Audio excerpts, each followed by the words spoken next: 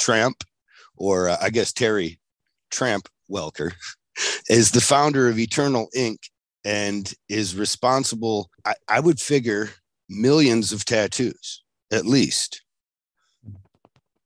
Do you ever put a number to how many tattoos you think that you've affected with your ink? I mean, possible. I mean, our inks are sold worldwide, so it's like it's been 20 years, and it's impossible. I've traveled the world, and everywhere I went, I've seen my inks there, Eternal. And yeah, I would it's got to be in the millions. I mean, as many bottles as you sold, and you can do hundreds of tattoos with a bottle of ink. Yeah. Shoot, man, might be in the billions. I guess we should start where you're at, because you are the founder of Eternal Ink Tattoo Supply Company, Eternal Ink Tattoo Tattoo Company, and also Eternal Ink, the actual ink, and also the owner of Motor City Tattoo Expo, right, or founder of the expo. Yeah, well, I got Brian Everett involved in that. Brian's a partner with me on the Motor City Tattoo Expos. Okay. Yes, I wouldn't actually not want to talk about him, because he's actually probably a big part of where I'm wondering where you sit today. Could you have imagined this at the beginning of your career? No, not at all, man. I started tattooing in '76, but I opened Eternal Tattoos in 1980. I had, back then, you were cutting your stencils on acetate. You were hoping somebody walked through the door, man. It was a completely different world. Right. There wasn't all the social media to get you any bookings. Was it common to even have bookings then? No, I mean, once you tattooed somebody, then they would want to come back. But no, it was 99% walk-ins. Where did you grow up, and was it here in Michigan that you grew up? As a young kid, I was born in Georgia and was there until I was 6 years old. Then my dad moved us up to Detroit. So most of my life's been in Detroit. I've lived in Texas, still have property in Texas, but no, growing up was basically done right in Detroit. That's where I went to school. It's a rough area, or were you out there in Grosse Pointe? Back when I was a kid, it was a great area, man. I mean, we all rode bicycles and with baseball cards in our spokes to make noise. It was a whole different world, man. That's when everybody stayed outside till the streetlights came on. I'm 72 years old. I was born in 1950, so between now and then, the whole world's changed. It wasn't dangerous to stay out late. It wasn't dangerous to a lot of things. People didn't shoot you just because they didn't like you. You've seen a lot of that change then in Detroit, which I'm told is on a renaissance right now. Detroit. But I'm told that Detroit is on a renaissance right now. I feel like I always hear that though. But the Detroit is one of the most improved cities. Yeah. I mean, they got those apartments. They got those nice areas by the farmers market, I think it is. Okay. Is it getting to be anywhere like what you remember it to be then? No, actually, when we moved from Georgia to Detroit, we actually walked to Belle Isle from our house. So that's how different times were now. Belle Isle was different. A lot of people living in Detroit probably never been to Belle Isle. Right, but you wouldn't be safe to tell a group of kids to do that. I wouldn't suggest it. But, no. But at one point, then you find tattoos. So I mean, Detroit was your home then, I'm guessing, because you have the Detroit Motor City Expo. Yeah. Well, I call it the Detroit Motor City. Everybody calls it the Detroit Show or the Motor City Expo or Motor City. But my wife has corrected me several times this morning. It's not the Detroit Show. It's the Motor City Tattoo Expo. Well, it is the Detroit Show. We just call it the Motor City Tattoo Expo. Well, they're good. Then I don't have to feel bad. Actually, Dave Simon, who used to own Wonderland Tattoos, started the convention. The first year Dave Simon put that show on, I was there as a guest. I thought you were the founder. No, man, not the convention. Okay. So Dave Simon, who I don't even know if he lives in Michigan anymore, owned Wonderland Tattoos. And after the convention, he got a hold of me. We knew each other. Asked me if I'd be interested in becoming a partner with him. I said, sure, why not, man? So the second show is where I got Brian, Jack Rudy, Gil Monty, Dave Gibson, all that crowd of people that were big heavy hitters. Then at the third convention, I asked Brian if he wanted to be a partner. Then Dave Simon. I bought Dave Simon out after the second show, so we remained friends. I don't even know where he lives now, but so he was completely out of the convention after the second show. And then it was you and Brian kind of heading this up. Then we kept trying to find a bigger venue, and that's how it ended up in the Detroit Marriott. That's like 1984, 85, or is this later on? Oh, the first show was in the late 90s. I think 95 was the first show, 94, 95. So how is it that you fall in with Brian Everett? He's an Arizona kid, right? And New Mexico. New Mexico? Okay. So and then a California guy like Jack Rudy. Yeah. But Brian was originally from Michigan. So Brian came into my shop in Livonia and introduced himself and had started talking with Tom Renshaw, who at that time worked at our Livonia location. And one of the greatest portrait artists around, yeah, man, Tom Renshaw. Tom works at my club. Tom works at the Clausen location, the Eternal Tattoos in Clausen. So anyway, Brian tattooed Tom at the shop, and I said, "Shit, I'm gonna have to charge him commission for that," And I didn't. But anyway, so I got to know. That's where I met Brian, and we became friends. And he rode motorcycles. I ride motorcycles. I had an extra bike, gave him my other bike to ride. We hung out, got to know each other, and then over the years, we've become best friends. You guys didn't? I think you told me at one point you live close enough that you can ride to each other's houses right now. In Arizona, we both have homes. Yeah. Where are you in Michigan then? Still right now? Yeah, man. I'm leaving early November. Once that snow hits, I'm out of here. You don't like the snow anymore? I didn't like it when I couldn't afford to leave. Did you miss Georgia a bit every time it would snow, do you think? Or do you not have a recollection that, I mean, as young as 6, that you leave, you don't remember a place maybe? No, I mean, I always miss I mean, like now, I don't know. Now I'm getting older. I like seeing the leaves change, but yeah, I've never cared for the snow. But man, it's hard to get away sometimes. Well, you yourself, you have a business here. Well, you and your wife, you guys can come and visit. We got a guest room. I mean, you both know Gina, which Gina's part of the convention also. But you ever want to get away for a week, man? It's. I shouldn't not mention your wife, Gina, because she's actually the part that makes it possible to talk to Tramp sometimes. If you see Tramp, he's got a stare that will look right through you. Do you know the power that you have just with a look, brother? Is this something you've been aware of? I've been told I intimidate some people, but that's just because they don't know me. You chewed me out once at work, and then you get done, and you're like, "Was that like your dad yelling at you?" Yeah. Some people need to be yelled at. I'm certainly not. I do myself. That's why I have my wife, though, thankfully. But your wife kind of softens up your image, I think, for you, because she is the most loving, happy. I don't think I've ever seen her not with a smile ear to ear and cheek to cheek. But I do want to get back to when you came into tattooing yourself. Did you know at any point that you were going to be a tattoo artist? I know that you went to the war. Did you tattoo before or after the war?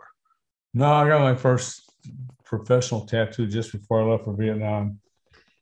Came back and it was in California, and got another tattoo, not knowing it was being put on backwards, facing the wrong way. But who knew people still don't understand that sometimes, but right. And that was put on with an acetate then. Yeah, man. So So, no, I right. never thought I'd be tattooing. I never get, because it wasn't, even when I started, there was only two tattoo shops, House of Tattoos over on Wayne Road, and then at the flea market. No, then they had Mel the Head. You remember Mel the Head? No, I don't. He was over Mel on the Head. Crash. He's passed away, but he was yeah, whole An old coot tattooing of sort. I mean, there was no regulations back in the day. regulators. No, you don't get a tattoo from Mel the Head, you were going to get washed with a wash regular. If he'd done two tattoos that day, that water wasn't changed. But that's just how. Were there gloves in practice when you started then? No, there wasn't no gloves. The needle was so good, he reused it. It was man, it was a different world. You didn't have all these diseases. Right. Well, I wonder, were they there and we didn't know?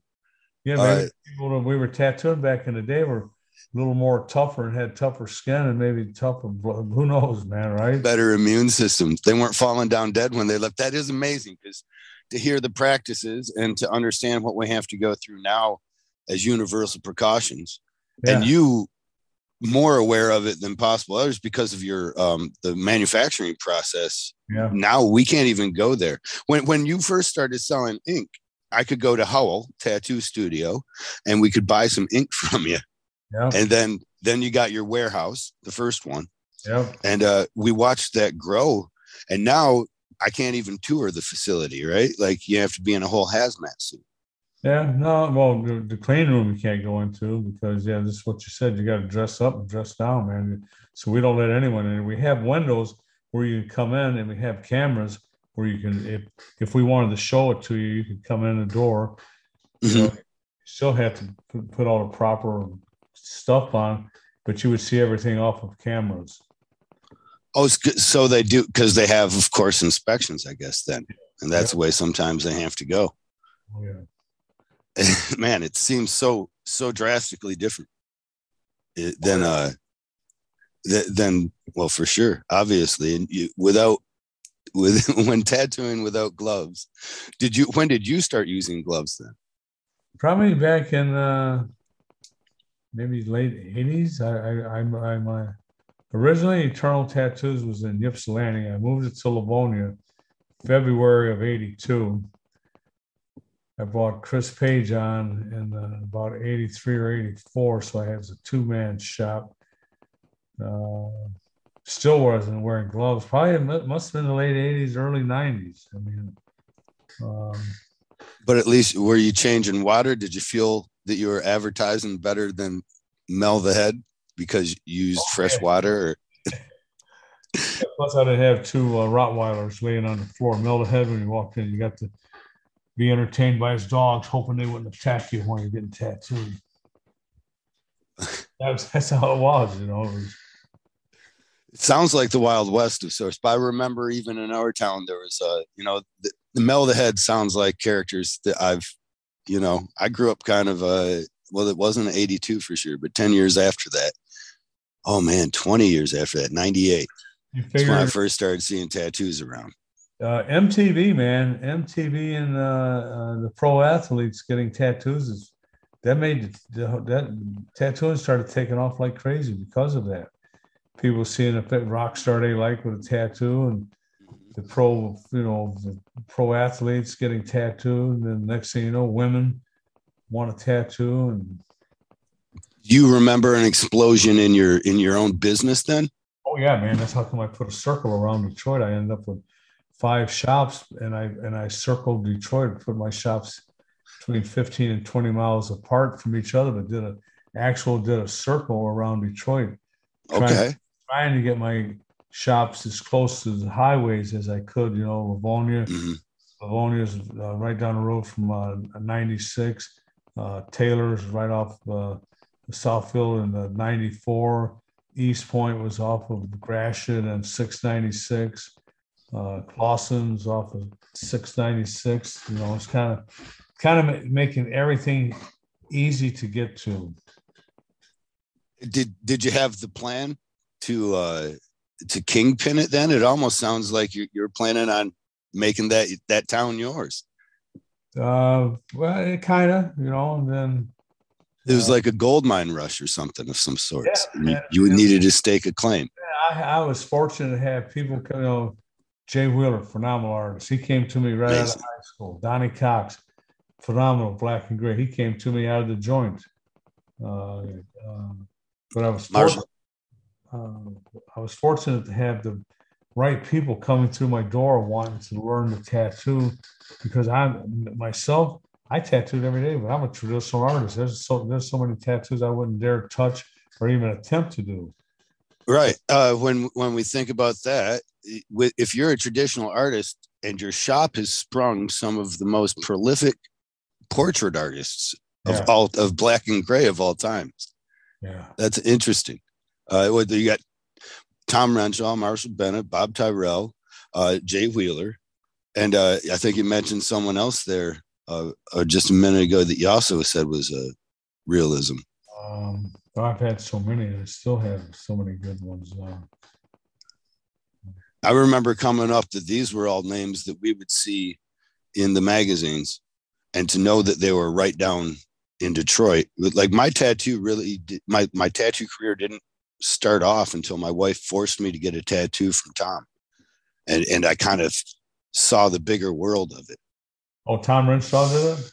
Mm-hmm. Yeah, he did a portrait of my father, and I was just blown away. You know the level of tattoo that he still does, but that he was doing back then, it was far above and beyond what anybody else was even coming close to, it seemed.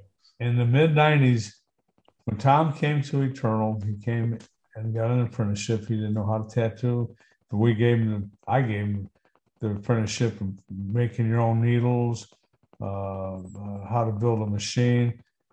Tom wanted to go on the road for almost 2 years.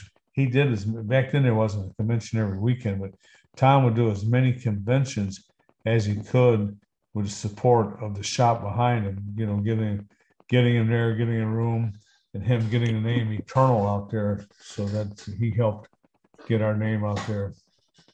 And he's back at Eternal. He's been back for now about a year now. So me and Tom talk to each other about it every day. But yeah, Tom focused on doing nothing but black and gray, and and he was there at the shows with the purpose of spreading the name of Eternal. Yep, under the Eternal banner, and doing his phenomenal work, and still doing it. Except now he doesn't do any shows anymore. But now at that point, you weren't making ink, were you? No, I was taking Spalding and National powder. I was doing our own mixing, and offering Tom and Chris, and I said, "Man, you guys want to learn how to make this ink?" They said, "No, man, it's too messy. You do a good job." So I never had to do it. I made our inks. I did our mixing for us, and all powder pigment back in the day. So. Right, but look what it spawned, though. Right? Oh, yeah, that mixing inks back then, not having a clue that you can make a living off of selling pigments. Who would have ever thought? Well, back then you didn't have a tattoo shop every other block either, Right. Yeah, I mean, you were really poised for having your shops spread out like that across Detroit and in the circle. You were poised to then make a decent money off just your artist mixing ink. So then when you're ready to branch out and sell to all your rivals, did other people in town want to buy your ink, or was that a slow process? No, once when I was mixing my powder, I mean, there wasn't any other shops around, but once I started Eternal Ink and got it going, I mean, I would give my inks out to I'd give my inks out to a shop I might have been crazy about it, but I still wanted them using my pigments. It was a business, right? Using my inks, so. Well, it's become, if they haven't heard of Eternal Ink, they're probably not a tattoo artist. If you're listening to Eternal Ink, you know that or if you are a tattoo artist, it's kind of the standard, the forebearer. It's the standard the other inks are compared to. even if someone else is talking about how much they love an ink, they will compare qualities of it to Eternal as a spectrum of it, Yeah. Plus, I always made myself available. Somebody, I my phone, if it rings, I answer it. So I was taking people's phone calls and people. Well, I didn't know I would get you to talk to, and I said, "Well, yeah, that's who you call to talk to, isn't it?"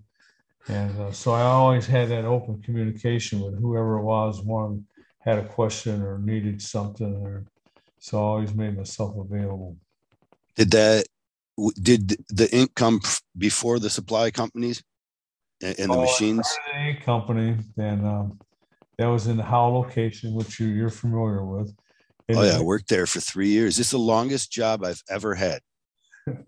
I had no idea, but I other jobs, even as a kid, I bounced around a year and a half here or there, hard labor type stuff, roofing. You never really hold the same job. 3 years I spent at Eternal, I believe, and I think that's the longest job. We appreciated you being there. We finally got every station filled now, man. That was a long process, but anyway, you know how big the basement was. That's where we started. It's awesome. Mm-hmm. I bought the building behind us, and then I rebuilt it, and then a year later outgrew that. With all the conventions going on, that gave me the perfect place to market my pigment and get my inks out there. If there was a convention going on, Eternal Ink was going to be there. But then people would start calling, "Hey, you guys got needles? You got tubes?" No. But after so many times being asked that, I thought I need a bigger building. So that's when I bought the building behind the tattoo shop that you're familiar with. But we outgrew beautiful that. Shop. Yeah. And once we outgrew that, then that's when I went and bought the warehouse that you've been to. And we've added on to that 3 times. We're maxed out on, we're at 40,000 square feet, but we're maxed out. We can't go back any further because of how the property's laid out. But yeah, man, it was crazy and how fast it grew. Well, if you needed room, I think you could take one or two of your hot rods out, couldn't you? Yeah, I had my playroom, man. Then I had to sit up because I needed more supply room. Right. That keeps getting smaller. Yeah, it came out with the needles and tubes and everything else. And it was a lot of fun building it, man. But, you've had your own business. You know how it gets. You become married to the job, man. You're 70 hours, 70, 80 hours a week. You're literally at the warehouse. And, people, then you would go to do a convention. I did a lot of conventions myself so I could tell people about my inks. And people would say, "Man, you're lucky you get to go to a convention." I said, "Man, I got to go to a convention every weekend, man. This ain't, you guys don't understand. This ain't fun, man. You're not, you're eating crappy food. You're sleeping in a, you know how it is. I do. I do. I live it still, and I don't know how I do except to really take the time off when I'm not doing it. Because you're still, I couldn't imagine coming back and being a babysitter to a circle of shops, even if it's just the head babysitter, and then running the supply company. I know there's still drama going to be every day there. You don't have anything that has people involved and not have drama. Oh man, I'm really fortunate with people that work for me, man. I've got some great employees, some great artists. I mean, the artists are all independent, but I've got some artists, man, that have been there for over 20 years. Yeah. How long has Stelly been with you? Stelios has been 20, 23, 25 even. I think, probably around 99. So yeah, 20 years. Jay Wheeler was 20 years. TJ, Doug Vick. I mean, it's just, I'm pretty fortunate, man. And then when I had somebody that Marshall, I was always fortunate enough. I'd say, man, that's going to be a hard chair to fill, but I've always been fortunate enough. The next guy coming in was just as good as the guy left or better. Well, something about Eternal's name in the way you position. I'm guessing now that it's the way you positioned it and the way that you spread the name. It made people want to work there. Like if you worked at Eternal, that was a hiring process for me. When I was running my shop in Flint, people came to me who had come from working with you.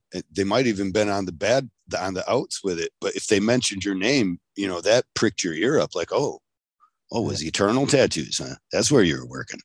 Yeah. Well, now you got a quality artist here. A lot of artists that came on board when they would come in, especially our Livonia shop. You had Tom Renshaw, you had Jay Wheeler, you had Bob Terrell for a short period of time before he went back over to the East Side shop.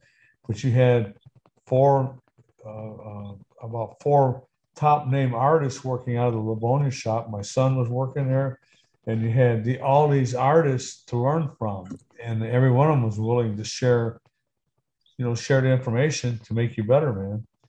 That's something that was new. They didn't do that in your early start, was it? Back when I was tattooing, number one, you couldn't hardly find anybody to tattoo them. To get any information out of them was impossible. Right. But a funny story is when Bob Terrell came on as an apprentice, we were still making needles, doing certain things that we wanted the apprentice, an upcoming artist, to know how to make their needles, how to build a machine. I'll tell you what, man, Bob Terrell, I love the guy, but when I was trying to teach him how to make needles, it was almost impossible. I said, man, when I saw his portfolio, when he came to ask if we would apprentice him, it was, Bob Terrell. When Bob Terrell's portfolio just tells you right down there, you definitely want this guy working, So I figured you don't want him building the 7 mag, huh? Yeah, man. I said, man, it's gonna be a waste of time to teach you to make needles. Because number one, there you can buy the pre-made, and I know that's what you're gonna do. So for you to make a needle, that ain't gonna happen anyway. So his apprenticeship skipped right over needle making. And there started during the Brandon Bond, he made some videos and he explained you could learn how to make needles, but you could learn how to make better tattoos.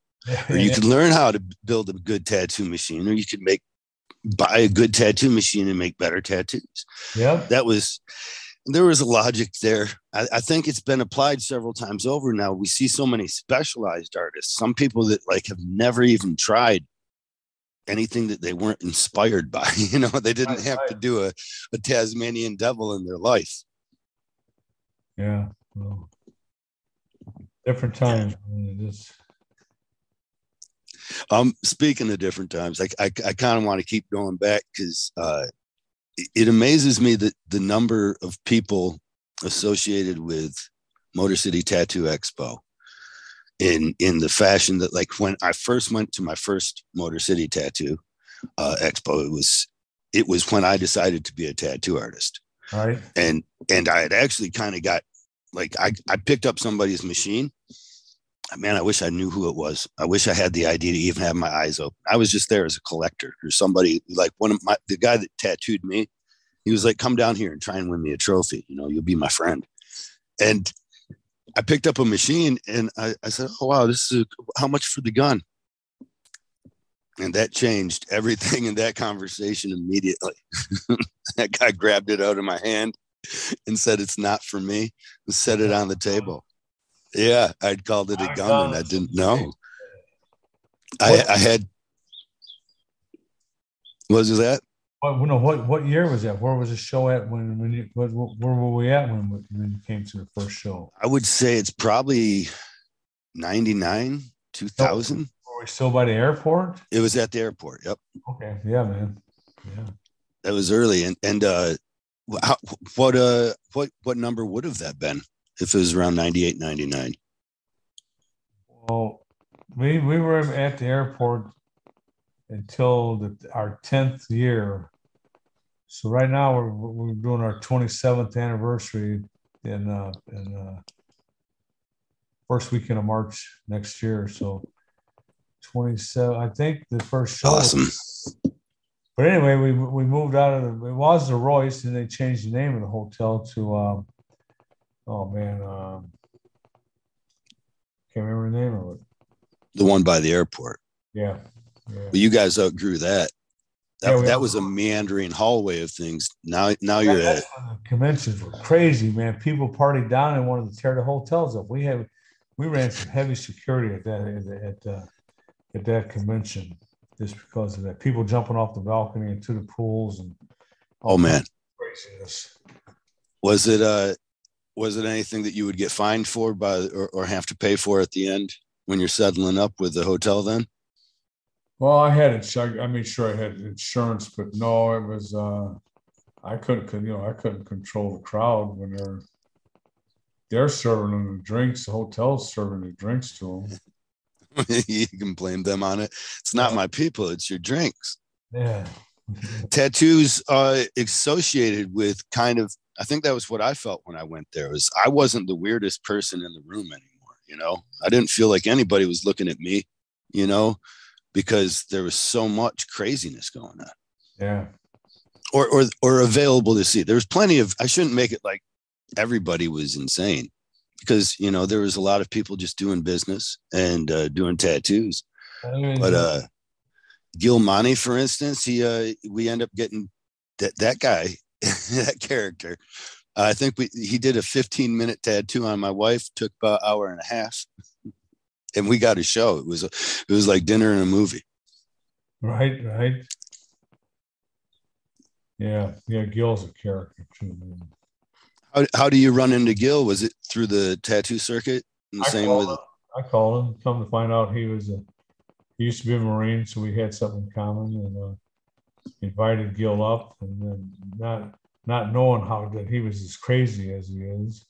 Yeah, he came in with the crowd with Jack and Brian and Cap, who used Tony Olivas, who just passed away. Cap Zmunsky, then you mean too? Who? When you say Cap, do you mean Cap Zmunsky, I think the name? Yeah. Or yeah, okay. Was down in his he used to work for Brian, then he moved to Georgia. Cap Szynski, or Polish name. Yeah. He brought up a couple of friends of mine. I believe that Craig Foster is kind of got a lineage associated with Cap. And it's just amazing how sometimes you can hear these names. There's no real written history for people on tattooing.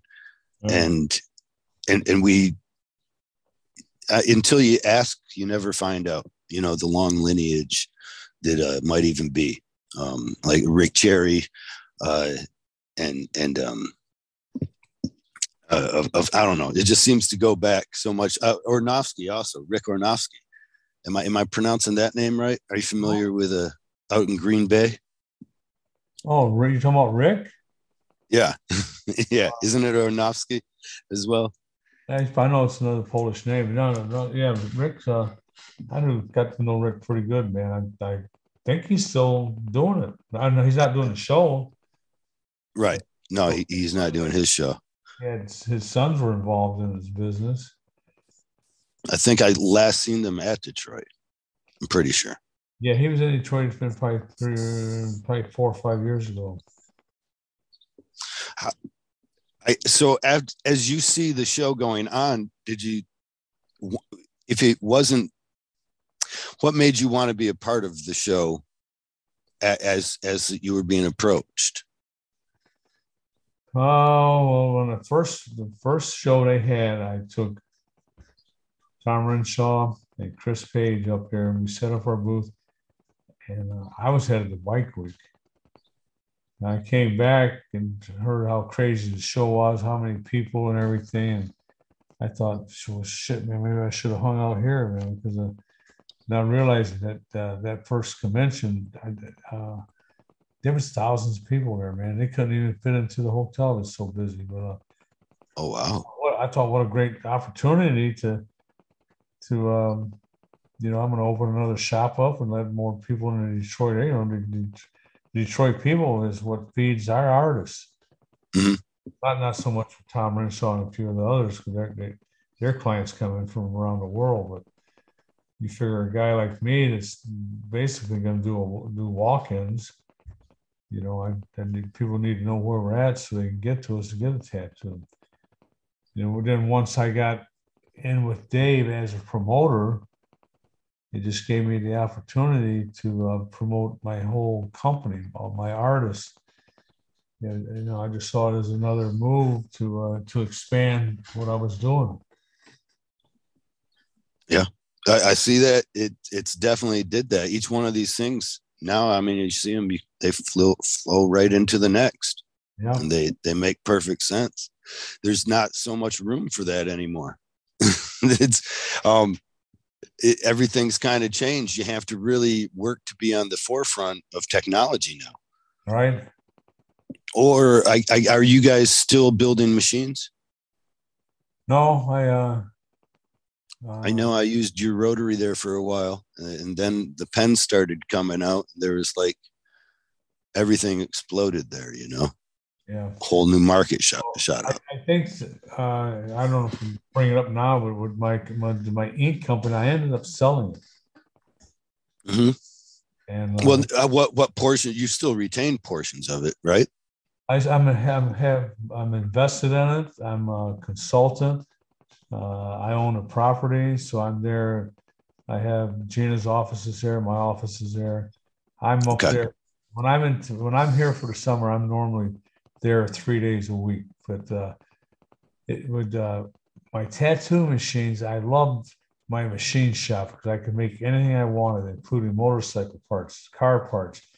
And I had 2 CNC machines. I had 3 bridge ports. I had two CNC lathes. I can literally make anything you wanted. I could make it. But then because I was focused mostly on coils, I was doing most of my 90% of oil tattoo machines, right? Yeah, my tattoo machines were coil machines, and that's what I tattoo with, so I had 5, 6 different frames, liner, shader, whatever you wanted, and we were cutting all our own. We were cutting our frames. We were cutting our armature bars. We were stamping our springs. We would literally be doing everything except for we weren't even doing our winding coils. No, I was buying coils from out of state. But they were all American made. Everything. My machines were 100% American made. Contact screw, everything. Right on. Even the contact screw. Welker tattoo machines. Yep. And so it became to a point where once again, the ink business was continuously growing every year. And it was like, man, we need more room. So it became, oh man, the only thing I took all I had that one section, like you said, with my hot rods. So I took my hot rods, moved them, opened up the area as much as we could. And then the only thing left to do was a business decision, was move the machine shop to a different building. And so we can expand our mixing. And at that time, I with my accountant looking at numbers and what our machines were doing, they were doing okay, but not nearly. Not like the ink. Not like the inks and the needles, man. So we shut her down, man. And then once heavy heart. I'll tell you the story is that this is about the ink company. So I was in China. We had to go every 2 years. Any ink manufacturer that was paying attention to anything would go to Europe because they had tattoo regulations were being made over in Europe. They were going to come here to the States. So I'm in China at a convention. That's a weird place to go to a convention too. And I get a phone call at 3 a.m. There's time differences, like 24 hours difference time. Now, is this a tattoo convention then in China, or this is some? Okay. And these Chinese people said, "Man, we want you to get up there and tell them you own Eternal Ink and that you was a Marine in Vietnam." I said, "You want me telling this crowd of Chinese people that I'm a Marine and fought in the war in Vietnam, and these guys are going to want to come up and hug me? I don't think so." Anyway, you think they wouldn't have, or did? What happened? They all wanted them like I was a celebrity. It was weird, man. It was me. Brian was with me. It was crazy, man. Everything was good except for the food. Anyway, I get a phone call. It's 3 a.m. And I see it's my son. And I said, "Hey, Jess, what's up?" He says, "Dad, the FDA's here." I said, "What do you mean the FDA's here?" "The FDA's at our door." And I said, "Yeah, well, what do they want?" He said, "Well, they want me to walk them through want me to walk into our building and blah, blah, blah." And I said, "Tell them I'm in China, man." I said, "Get him on the phone, man." So they get on the phone. I said, listen, I'm in China. I'll be back next week. What do you want? They wanted everything. They want to know where I get my pigments, where I get my bottles, where I get everything. If you don't comply with us, we can lock you. We can shut your doors. I said, shut my doors. But it was just crazy, man. Anyway, came back, got with the FDA. They came back. They stayed there. They were in my building for 5 days. Did all these inspections. Everything worked out fine. But did they have a laundry list of complaints then, or did they come like unsolicited? I don't see why why do they show up? Because the thing is, tattoo inks are going to be regulated more so now than ever. They're going to. Yep. So you were right to say that the ink was the regulations from overseas were coming here as well. Oh yeah. And right now, if we had some countries in Europe, they can't get colored pigment because of some of the things that are in pigments that they don't allow. And so we got, we're continuing. Reformulate or? Yeah, reformulate, man. So, but it just took the whole, I was almost 70 years old. And then I'm out of the parking lot one day and dealing with some other crap, man, 70 years old. I'm thinking, man, how much longer do I want to do this? They're taking the fun out of it. It's becoming. Well, you already lost your machine shop. It sounded like that was a cold day in hell for you almost. So these lawyers and an FDA attorney, shit, they're very, very expensive. The whole thing just became, where the thrill was, they were taking the thrill out of the whole business, and had to make a decision, man. And I had a company that's was wanting to buy my business for 2 years prior. And I called him. I said, hey, man, do you want to come and talk to me? I'll talk to you, but I got a number. If you want my business, that's what it's going to be, this number.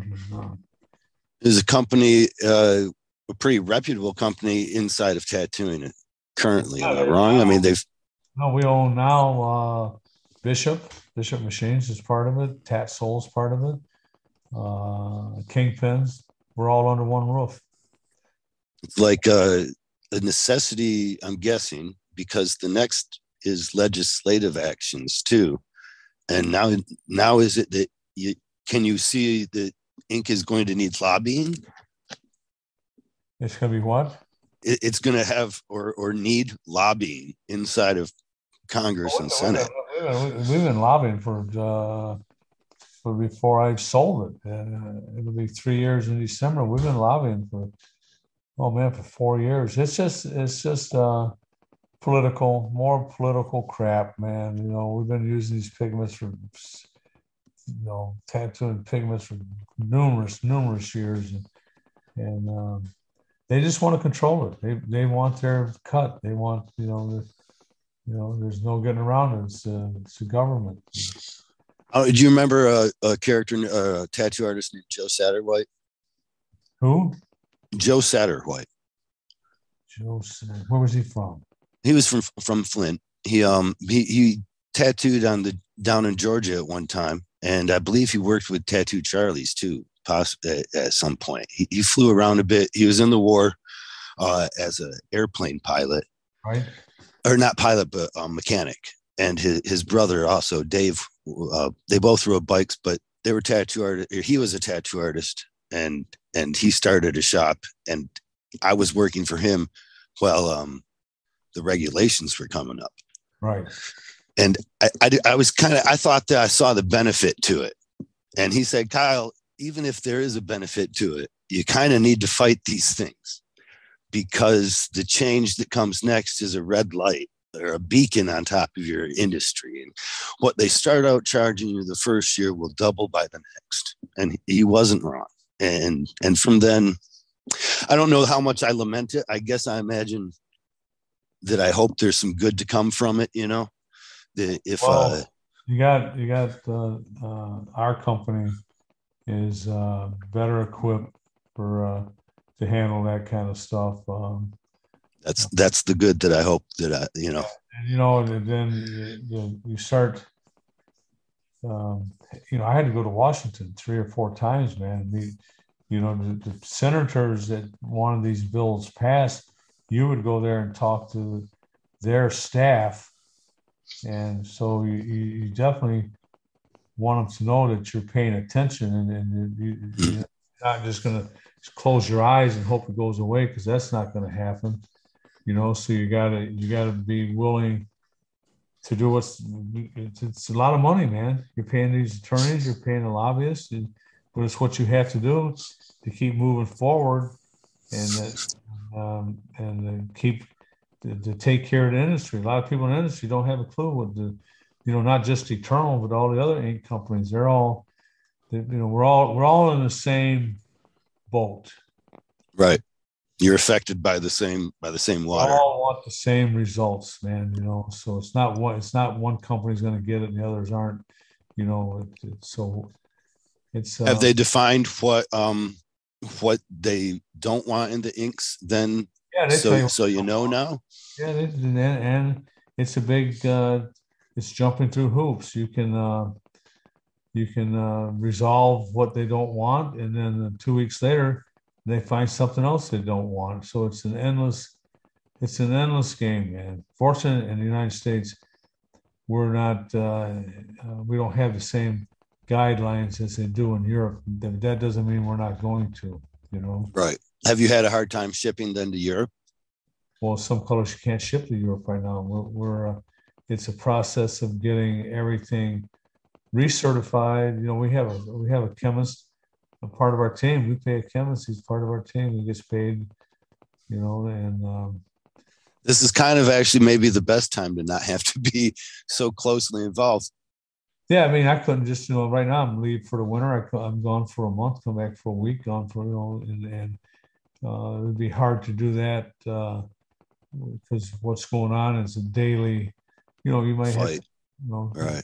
Stop what you're doing and go back to the drawing board. And when you think you got a pigment that's going to pass, and then it comes back and it's one little thing wrong, then you got to start over again. And it's not impossible to do. It's very time consuming, very expensive, And the artists, you have to raise your prices. You might, a bottle of ink might have to go up 50 cents a bottle. And some artists can, 50 cents. I said, yeah, 50 cents. You make a couple $1,000 off the top. You're complain about 50 cents. But some, and most of us get it, Yeah, I think we have to, especially if it's with so much research and development. And what I saw, or I can attest to, there was a building. I mean, we used to be able to go into Howell, just like I said. Then you bought the place behind you. We could go there and we'd bought ink. It was easier because we didn't have to bother Stelios. Steli didn't have to give me mean shadow eyes. Like, hey, what the fuck are you doing? Just go buy your ink and back. And then we could get out, and then the factory or the warehouse. And then that thing grew into a compound now, and you can't even tour it. Yeah, then I did that clean room. That was a 2-year project. To build that clean room was literally 2+ years to make it what it is. It's the nicest clean room. I mean, now before that, we're doing a video. Did you have to outsource to another clean room or something? You had to bring the product there. We had a clean room, just not a certified. We've got a certified, inspected, airtight, man. I mean, it's an expensive. I mean, I'm not going to tell you numbers, but it's a very, very expensive to build a clean room. We're what are we over here? We're 4,000 square feet. I mean, you can build a clean room in a room, 800 square foot room, but you're not going to be able to do what we do, because that's what we're doing. Right. It's, you're not going to be able to do it on that scale. Actually, if I would have thought about it, I would have invited you down, and me and you could have stood there and you could have actually seen the clean room. You still can, but it's all cameras. If you want to do it, when we're done with this, we'll talk and we'll set up a date, and then you can see the whole thing. So it's pretty cool. Yeah, I wouldn't mind that. That'd be fun. That'd be fun. I'll try and get it in before you. I know you're feeling the cold weather come. Yeah. There's no more bike riding. Is that what now? But now you have. I guess. I mean, that's where we're at now, and we've talked about where we were. So what's next? What's next for you, and what's next for tattoos? Do you see everything that you've seen change has been pretty drastic? From man, it's so hard now, man, just because you got so much talent, man. You got, back in the day, if I seen another tattoo shop open a mile away, I said, "Oh man, there's another shop opening by us." Now I don't even care because the hell, I'm going to sell them supplies, But right. There's just so much talent. I mean, the younger artists realize that they can make a really good living doing what they enjoy, and there's just so much talent that was out there that graphic designs, people that had this phenomenal, abilities, right? A good artist is gifted to be able to draw the way some of these people, including yourself, man. To be able to draw from your mind and put it on a sheet of paper or a canvas or whatever. That's a gift. That's a gift from God, man. Because I can't do that. I'm a flash artist. I can't take somebody's design and just put it on paper and put it on them. If they want a nice traditional tattoo, I can do it. But I see these kids nowadays. They are. It makes it hard to even think about competing. I was on that Ink Master show, and now their talent level, like I couldn't even go back. I couldn't even imagine going back when people ask me, because I'm like, do you see how good these kids are? And how they prepare it, how they get their iPads and they transform this over this, and then next thing you know, the design's coming off a thermal cover, whatever you use, thermal cover or printer, and whole different. You're like, man, I don't even know how to do that.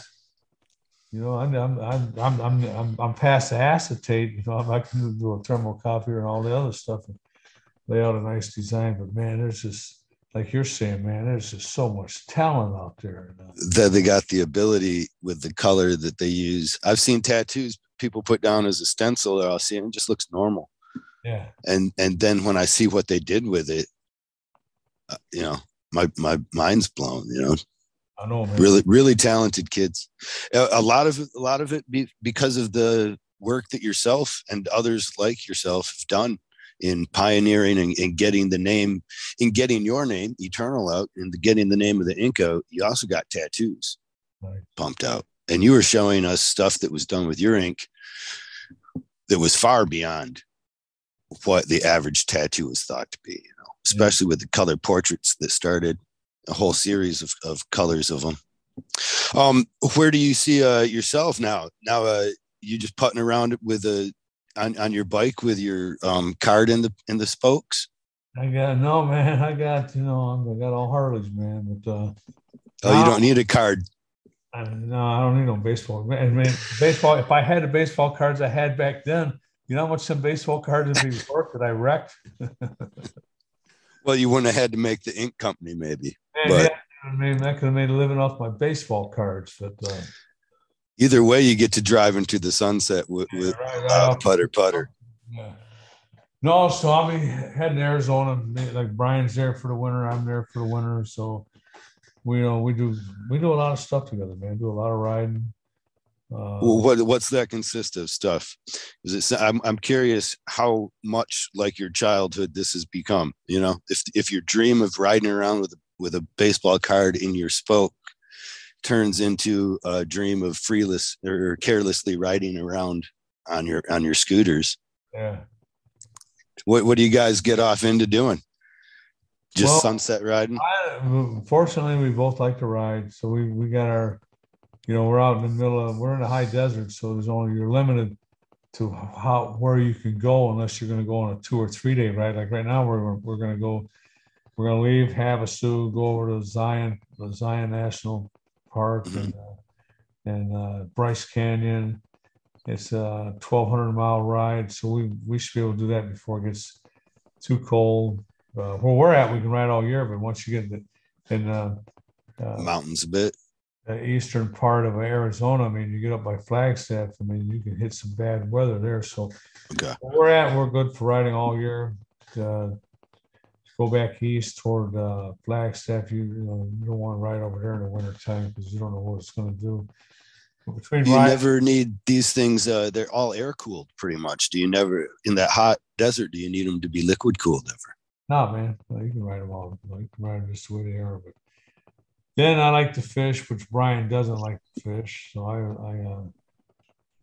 can have my boat in the water in 20 minutes and spend the day out on the lake and enjoy that. Oh, that Lake Havasu then? Yeah, yeah. Beautiful. Yeah. Gorgeous then. I imagine it's everything you dreamed it would be then as a child. You were fishing then too or not? Yeah, man. I'm from Georgia. I'm a country boy. Yeah. So. Do you have family in Georgia still? Do you ever go back? We just buried my oldest brother, so I was down there. We spread his ashes. I was down there a couple of months ago. So my other brother, I had three brothers, but one of my brothers lives in Hawaii. My younger brother lives in Florida, right next to the Georgia border. So yeah, I still get down there. Sunny area. Well, I really appreciate you sharing all this with me, brother. And I feel like I should let you get off to your busy day. And I'm going to get off to my retirement enjoyment. You've been around Eternal long enough and worked for Eternal, which was great. So you kind of got to see certain things, actually progress and where we were, where we're at. I've been blessed to be a part of it and to see it grow like that and then become a part of it. It was awesome. And to have a relationship with you where I can say, hey, make my podcast seem legit. Give me about an hour of your time. I really appreciate it, man. Thank you very much. Hope it goes good, man. And tell Candy we said hey, and we'll talk to you later, man. All right. Take care, brother. Later. Thank you.